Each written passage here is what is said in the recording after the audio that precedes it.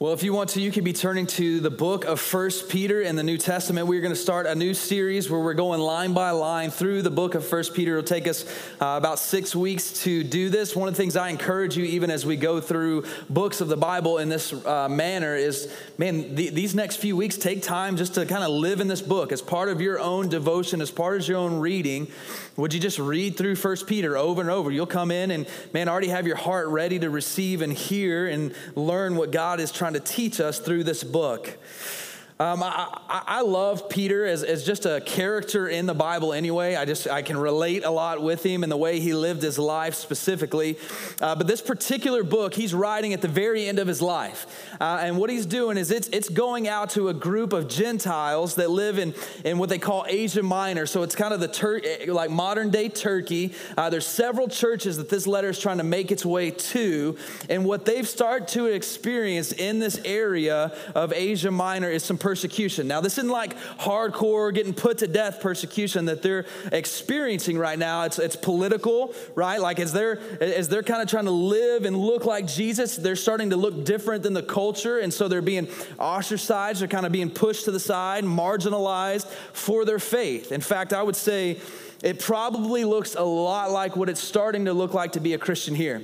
Like if you're going to be for real about walking in the light, looking like Jesus, being bold for your faith, it's not as popular anymore. It doesn't gain you clout. It doesn't make you in a higher position in your job. It doesn't make you in a higher position in your community. Even within the Bible Belt where we're at, it's not necessarily this popular thing anymore. So we're starting to feel some of that pressure, some of that pushing. And what it's going to do eventually is divide out for us, hey, whose heart is really for the Lord and who is not? I believe that's what it's going to do, and that's what it's doing in this book for these people right now. But what's amazing to me is they say that Peter probably wrote this in AD 62 or 63. Now, what we know about Peter is that he probably died in AD 64 to 68, somewhere in there. And so, like, he writes this book about being strong in your faith, standing firm, these promises of this inheritance that God's given us in 62, 63, and then somewhere in the next year to 4 years, he's put to death for his faith. And I think it's amazing to me that he's writing this letter to believers who are feeling some persecution that maybe you're not going to be popular for what you believe. And then he lives it out to the point of death. If you know anything about history, Peter's in Rome at this point, and there was this great Roman fire. In fact, the whole city was set ablaze. Nero was the emperor back then. A lot of people believe that he was the one that actually set Rome on fire, like burned that mug to the ground to clear out space because he wanted to build statues to himself. So that's a lot of what they think may have happened. And so Rome kind of gets in this uproar. They're hearing this idea that Nero is the one that set Rome on fire. And so he blames it on the Christians. At that point, in 64 AD, the first it is illegal to be a Christian and we're going to put you to death for believing in Jesus happens. In fact, they talk about Nero throws this big party and he was dipping Christians in wax and tying them up on posts throughout the city, and he lit them on fire, and that was the light for the city. Peter's put in jail and eventually crucified upside down for his faith by Nero. And so I say that because I just think it's interesting, right? Like Peter's not just giving these churches words, right? They're starting to feel some oppression, a little bit of ostracization. I don't even know if that's a word, but we'll go with it. Being ostracized for their faith. And then within the next year, dude, he's seeing Christians burned for a party. And he's going, I'll go to the cross, but you better put me upside down because I'm not willing to die in the same manner my Savior did. I'm not worthy to do that. And so what he's going to speak to us this morning, what he's trying to even tell us about this morning is not just wordplay. It's a dude that has been so radically transformed by the love of Jesus. He's living in that faith. And he's calling you and I to do the same. There's a belief that he's speaking to us that actually will give us strength and perseverance when things are difficult. And so this morning, I want us to look at 1 Peter. We're going to look at verses 1 through 12 for today. And let's begin first with just these first two verses, the greeting. Here's what it says. Peter, an apostle of Jesus Christ, To those who are elect exiles of the dispersion in Pontus, Galatia, Cappadocia, Asia, and Bithynia, according to the foreknowledge of God the Father and the sanctification of the Spirit, for obedience to Jesus Christ and for the sprinkling with his blood, may grace and peace be multiplied to you. Now, before we start breaking down these 12 verses, this last phrase is what he's desiring to do in these people and what I hope you and I will leave with. That the grace of God in Christ towards you and I, the peace that he gives in living out this life will be multiplied. There's more to be had than what we have right now. And he's praying, I want this just to be multiplicative in you. Like it just be exponentially growing in you. The grace and the peace of Christ is what's available this morning. And so he begins with some profound things. I don't know if you know the story of Peter, but his name was Simon, right? He's a fisherman. Jesus comes, calls him to be a disciple, and then he gives him a new name. It's Cephas is the name he actually gives him, and it means rock. All right, so he gives him this name that's really kind of almost counter to how Peter was living his life. Like, you're going to be rock, that translates to Peter, and so you're no longer Simon. You are strong and you're powerful, and you have this foundation that's going to be built upon for the church. He gives him this name, and yet over and over and over in Scripture, we see Peter doing stupid stuff. All the time, wavering, kind of getting outside of the bounds of what the Lord would do. And what's interesting to me, I don't know if you've ever noticed this before, but as you read through the Gospels, anytime Peter's doing something dumb, they actually call him by his old name, right? They're like, hey, that's not the Peter that's been transformed by Christ. That's Simon. That's the old flesh. I want to just give you a couple examples. Do y'all remember on the night when Jesus was betrayed, they come to take Jesus, and Peter's like, man, he pulls his sword out. He cuts the ear off of this servant kid. And in John 18:10, here's how it tells us this goes down. It says, then Simon Peter, having a sword, drew it and struck the high priest servant and cut off his right ear, right? We see this, hey, that was Simon. That wasn't Peter who's been transformed by Christ. That was Simon being an idiot. Luke 22:31, this is right when Peter's like, dude, I will die before I deny you. And he's like, before the rooster crows, Peter, you're going to deny me. Satan's come and asked that he would sift you. Look how Jesus speaks to him. Luke 22:31, Simon, Simon, behold, Satan demands to have you that he might sift you like wheat. Here's what's interesting. Peter doesn't start this book with, hey, I'm Simon, or no, he says, I'm Peter, the rock, the one that Jesus gave me this new name, and I am his apostle. I didn't go, I'm one of the disciples, I hung out with Jesus. He goes, no, I'm Peter, the apostle, which means what he's stating in here is that he has been given the authority by God to speak on behalf of Jesus to his church. In fact, I was having a conversation with a guy just this week, and he's kind of reading some of the Apocrypha and books that didn't make it into the Bible, and he's kind of struggling with, well, how do we know? Like, how do we know that the books we have are the right ones? What about these other ones that were written by other guys that love the Lord? And it comes back to this reality that even back then, when our Bible, our current Bible was put together, the church said, man, we recognize that Peter was an apostle. He walked with Jesus. He was taught by the resurrected King. He has the authority to speak on behalf of God. Look, we have books for thousands of years since Jesus has come that are written by people that love the Lord. Things that probably you've read and it's been like, man, this has been good for me and this has transformed me, and the Lord's used that. But we're not saying it is the same authority as which Peter is speaking with, because he was given a new name and he was called an apostle by Christ and given that authority. And so here's what's funny to me, man. Peter, if he wanted to, could have just lived in his failure. He could have been like, man, I'm not Peter the apostle. I'm not the rock. Like, I don't feel like I'm the rock. I've messed up. And so, yeah, Jesus gave me this name, but do you see all the places I failed him? I denied him. And he could have let the past really dictate and neutralize his purpose for the future. And yet, this is the beauty of the gospel, man. He's walking in that newfound freedom that is in Christ. He walks with power and certainty and confidence, not in himself, but in the real rock, Jesus. And it's the same for you and I, church. This morning, like, you may not have been given a new name by Jesus, but you've been given a new identity. You and I have received a new purpose, a new position in Christ. And I know that you're probably like me in those moments where it's like, I'm not living out what Christ has called me to be. I keep failing him in these certain areas. And the Lord's going, look, the message of the gospel is that we are not bound by our failures in the past. That he's trying to do something in you that is profoundly more than you could think or ask or imagine, but you've got to walk in this new identity that he's been given you. You are a son, you are a daughter, you are righteous, you are holy according to what Christ has done. And so many people, man, I believe, miss out on the fullness of what Christ is calling you to live your life for, to be about, because you're bound by failures in the past. And Peter's going, man, I am Peter, an apostle of Jesus Christ. He knows his identity. And he continues on, and he uses a word after this to who he's writing to. He says, to those who are elect exiles. Now, this is important. Some of y'all's Bibles may use words like strangers, elect sojourners, elect pilgrims. But the big word that if you underline is the word elect.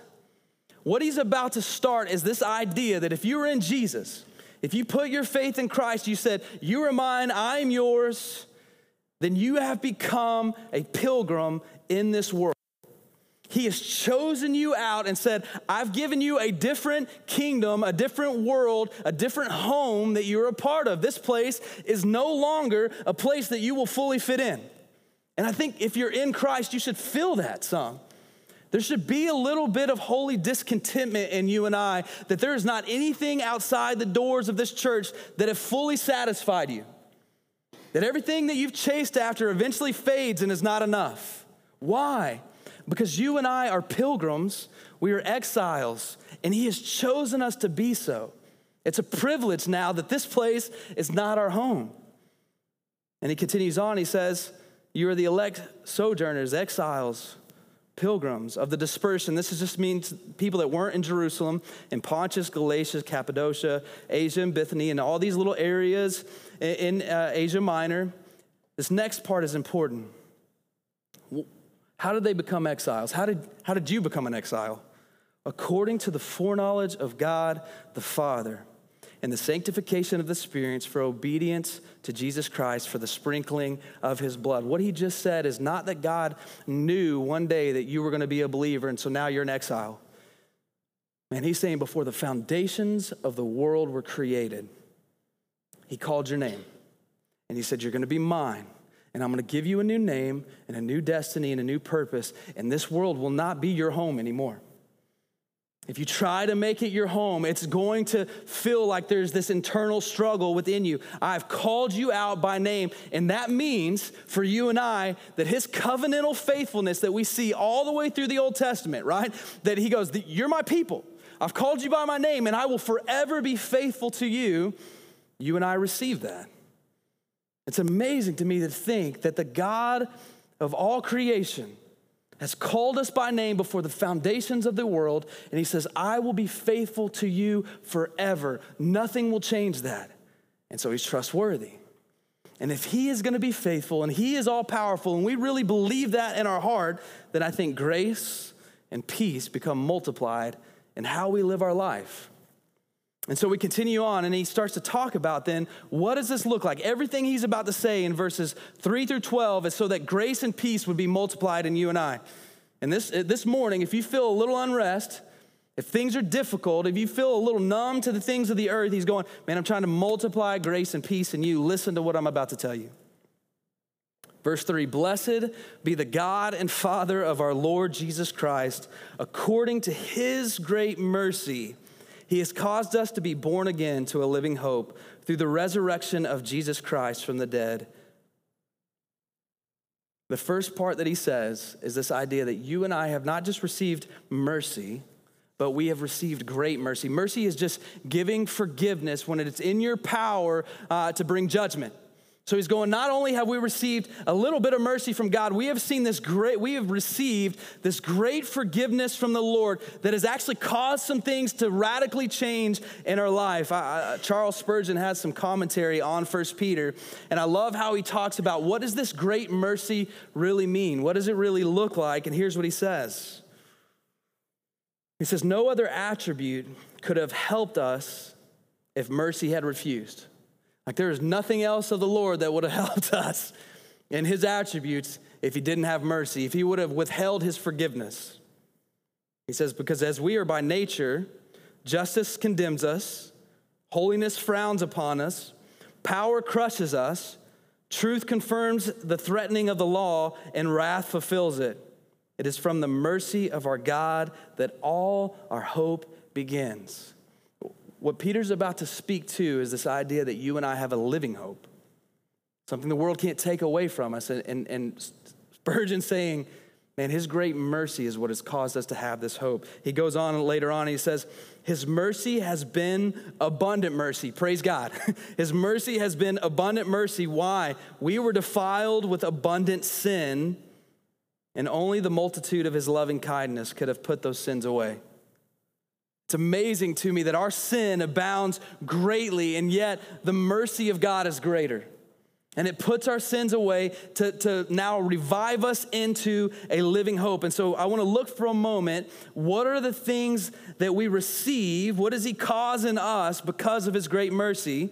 He says the first is a living hope through the resurrection of Jesus Christ from the dead. Jesus in the end is our hope. Like the living hope is him. He defeated death and the grave. And now if we can fix our heart to go, you are my hope. Like there's no other hope except for you. It's living and will never perish because he's defeated death. But if I had to guess, right, is it not super hard to keep your hope really fixed on Christ? When we begin to feel some angst and some hopelessness, it's because we've actually attached our hope to something other than Jesus. When we begin to look at anything else that's in our life and go, you are now my ultimate hope, my family, my job, how people view me, what my accomplishments, my bank account, whatever it is, when we go, now you are my ultimate hope, you are my ultimate security, we feel hopelessness. Jesus is the only living hope. And here's what's amazing, right? The only thing that can really take our hope away if we don't have hope in Christ is death. In the end, if we are not believers, death is the ultimate stiller of hope, because then it's all gone. Everything we've said, this is what's most important to me, is taken away in death. And he's going, man, but in Christ, if he is our ultimate hope, it's a living hope that even death cannot take away. In fact, death becomes a doorway to receive the fullness of that hope. And man, if you and I can live in such a way that Jesus Christ is actually our hope, our main hope, that even death is not scary anymore because it brings us to our hope. We receive the fullness of our hope, which is what he's about to talk about. You and I will walk with such courage as Christians. You will make an impact for the glory of God in your life if you can cling to Jesus as the actual fullness of hope for you and I, because it's living hope. Death can't take it away. And so the first thing we receive is a living hope, but also, what does he say? We are born again to this living hope, right? That you and I did receive this new name. Like we are like Peter, who goes, I'm willing to die upside down for my faith. I'm willing to watch my friends be burned as candles, and I'm not going to back down because of my faith in Jesus, because he's given me a new name. And for you and I, if you've trusted in Christ, you have a new name. You are a son and a daughter of the King. And then he says this, that we've been born again to a living hope. His great mercy has caused us to be born again, given us a living hope. And then lastly, to inheritance that is imperishable, undefiled, and unfading, kept in heaven for you, who by God's power are being guarded through faith for a salvation ready to be revealed in the last time. Here's what is hard for us to grasp, church. What you have in Jesus right now is just a glimmer, a shadow of what we're actually going to receive one day. Like you and I have not gained yet the fullness of what Christ has given us. There's an inheritance one day that is greater than what we're walking in right now. And I think that's hard to live in, right? I mean, we hear that and it sounds good, but it's hard to walk in that, right? We're busy, we've got our life going, our roots are dug deep into what we have here. But Peter's going, look, man, if you can set your hope on Jesus, then what you've got to realize is there's this living hope that you will receive one day, and it is him. There is something greater ahead for you and I as believers. And if what is future for us is what is greatest, and the world can't contain us. That the world can't steal away your joy, your hope, your peace, if it's not where we find our joy and hope and peace. If what is ahead for us is of greatest value, then there's nothing that can take that away. Every great kingdom of the world has been defiled by sin and has eventually faded, right? It's perished. There's nothing lasting in this world. And yet he's saying, for the kingdom of God, our inheritance, it will never be defiled. It will never fade away. I remember, I don't know if you guys remember this. I was like most probably guys that graduated high school. I was like, dude, I'm trying to get out of my parents' house as fast as possible. So I was gone. I was like, I'll sleep on the couch with somebody. I just don't want to live at home anymore.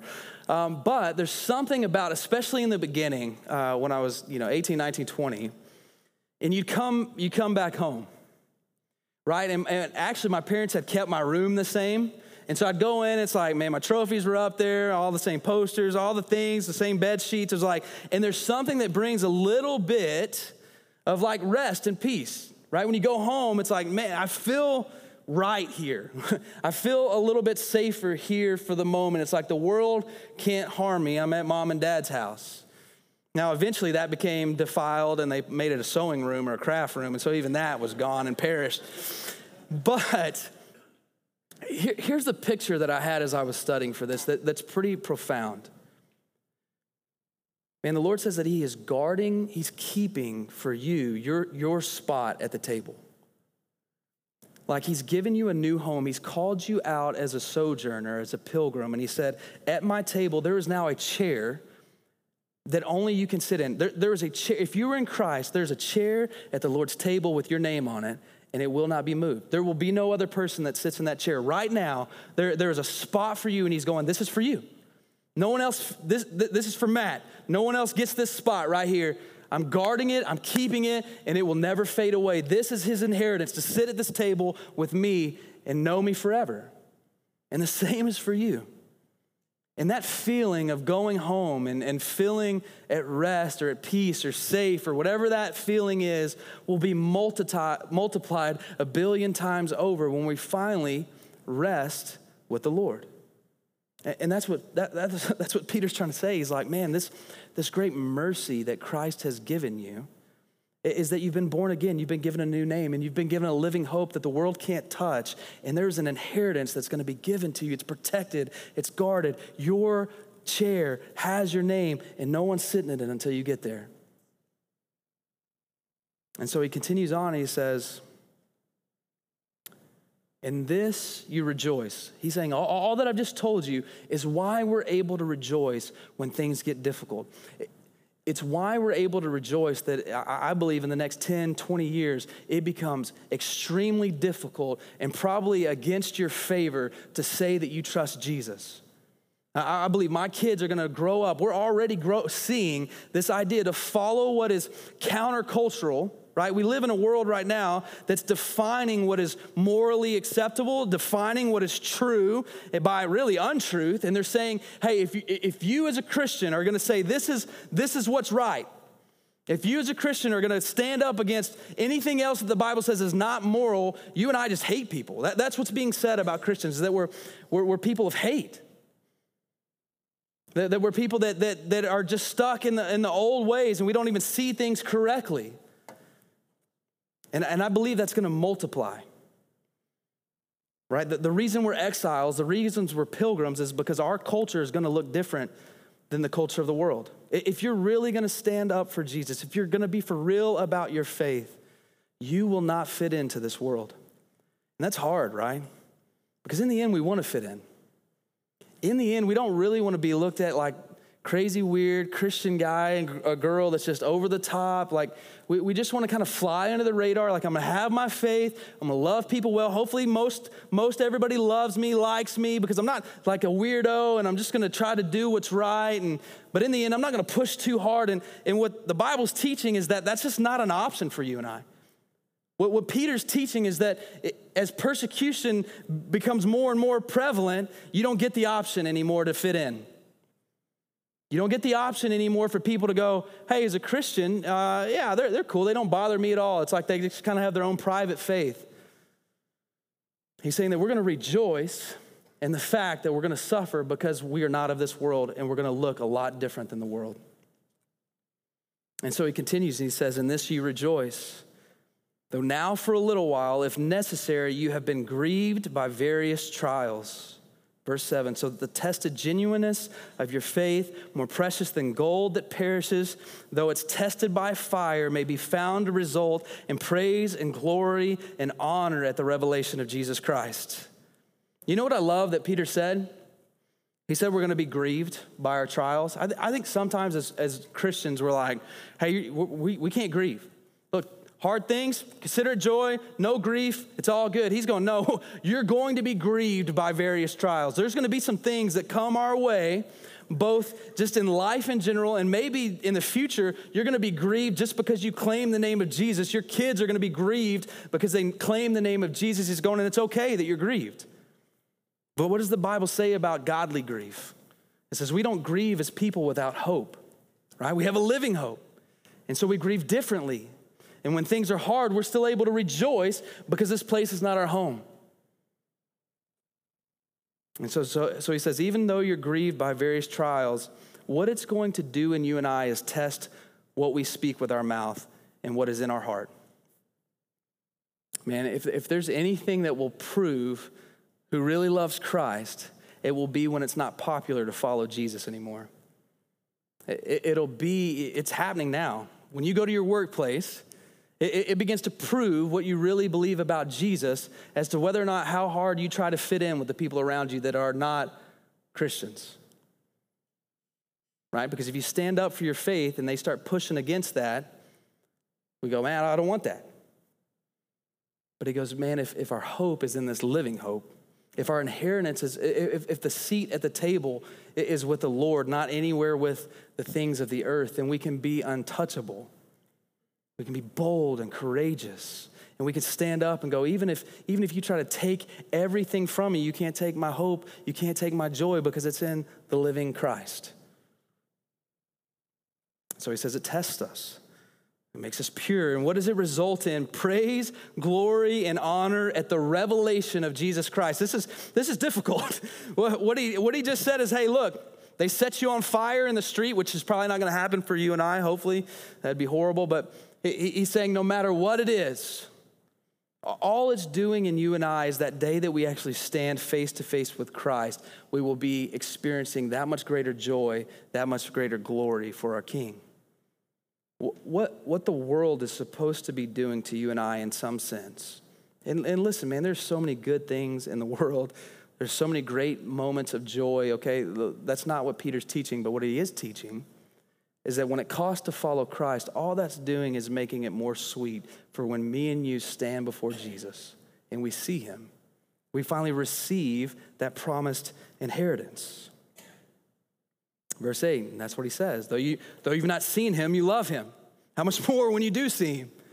Though you do not see him, you believe in him and rejoice with joy that is inexpressible and filled with glory. Why? Because you know that there's coming a day that you're going to obtain the outcome of your faith, the salvation of your souls.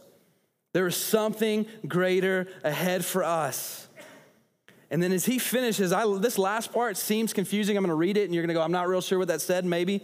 Maybe you're a lot smarter than me, but when I first read it, I was like, what are they saying? But it's pretty profound. Verse 10 to verse 12 says this, concerning this salvation, everything that Peter has just talked about, that we've been born again to a living hope that's imperishable, unfading, this inheritance that's going to be given to us. Concerning these things, the prophets who prophesied about the grace that was to be yours, searched and inquired carefully, inquiring what person or time the Spirit of Christ in them was indicating when he predicted the sufferings of Christ and the subsequent glories. It was revealed to them that they were serving not themselves, but you, in these things that have now been announced to you through those who preach the good news to you by the Holy Spirit from heaven, things into which angels long to look. Now, here's what that just said. Pretty well like this part of your Bible, this big thick part right here. is all of these prophecies, actually it starts all the way in Genesis, all of these prophecies, all of these men of God who were saying, look, there's a Messiah that's coming. And when he comes, it's going to change everything. And there's going to be this kingdom that will live forever, and the people are going to be made right, and everything that's broken is going to be fixed. And for thousands of years, generation after generation, they were going, there's a Messiah coming, and they're looking for him. And what Peter's saying is, we get to live. It wasn't for them, it was for us. Like, one thing about Peter for that generation, the generation of Jews, for thousands of years, they've said this Messiah's coming, and then all of a sudden you're Peter and you go, like, I'm living in the moment where this king has come. But you and I are living in the moment of where the king has come. All of these prophets and all of these generations longing to be set free, he's come. And how it ends is this. It says, and this is something that angels long to look into. Angels who are in heaven with the Lord long to look into and understand what the gospel has done in you and I. And here's what I believe they're longing to see. How in the world does God love somebody so much that he would pursue after their enemy, die for them, save them, and then live inside of them? They're like, what does it look like? What does it feel like to be a son and a daughter of God, bought with Jesus' blood, and now have him living in you? It's going, even angels are going, what would it be like to be a son and a daughter of the King?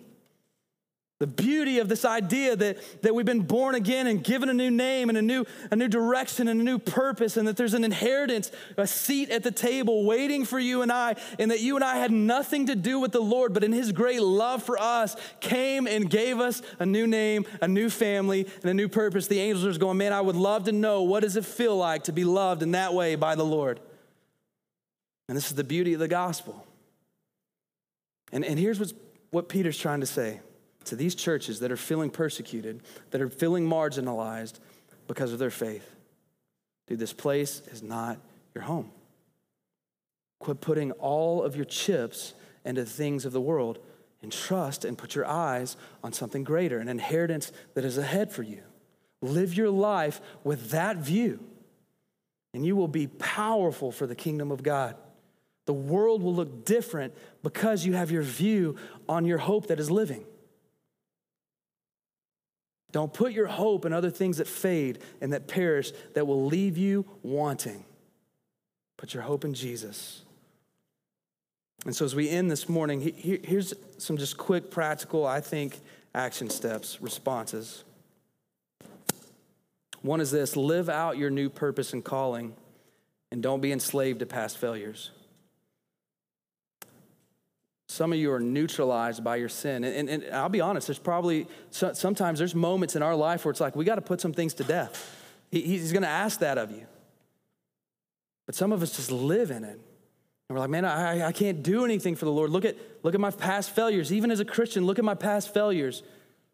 Man, and we're going to walk like Peter in our new name, our new purpose. Number 2, walk with boldness, even if it means rejection of the world. You have a living hope. You have an inheritance that won't fade. Walk with boldness this week and live for the glory of God. Fulfill your purpose as a son and daughter.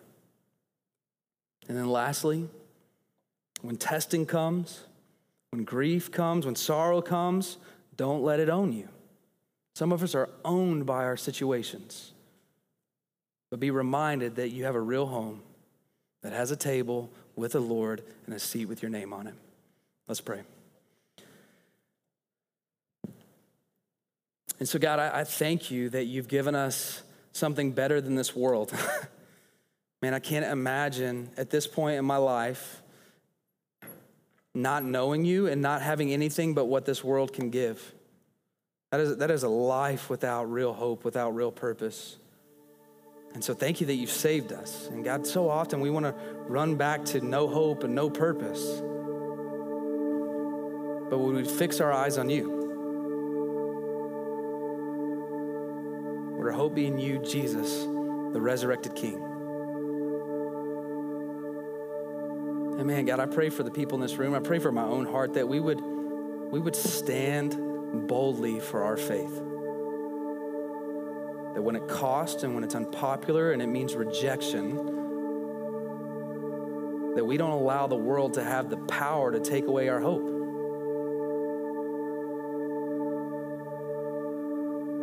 And so make us bold, Lord. And we give you this time. And it's in Jesus' name I pray. Amen.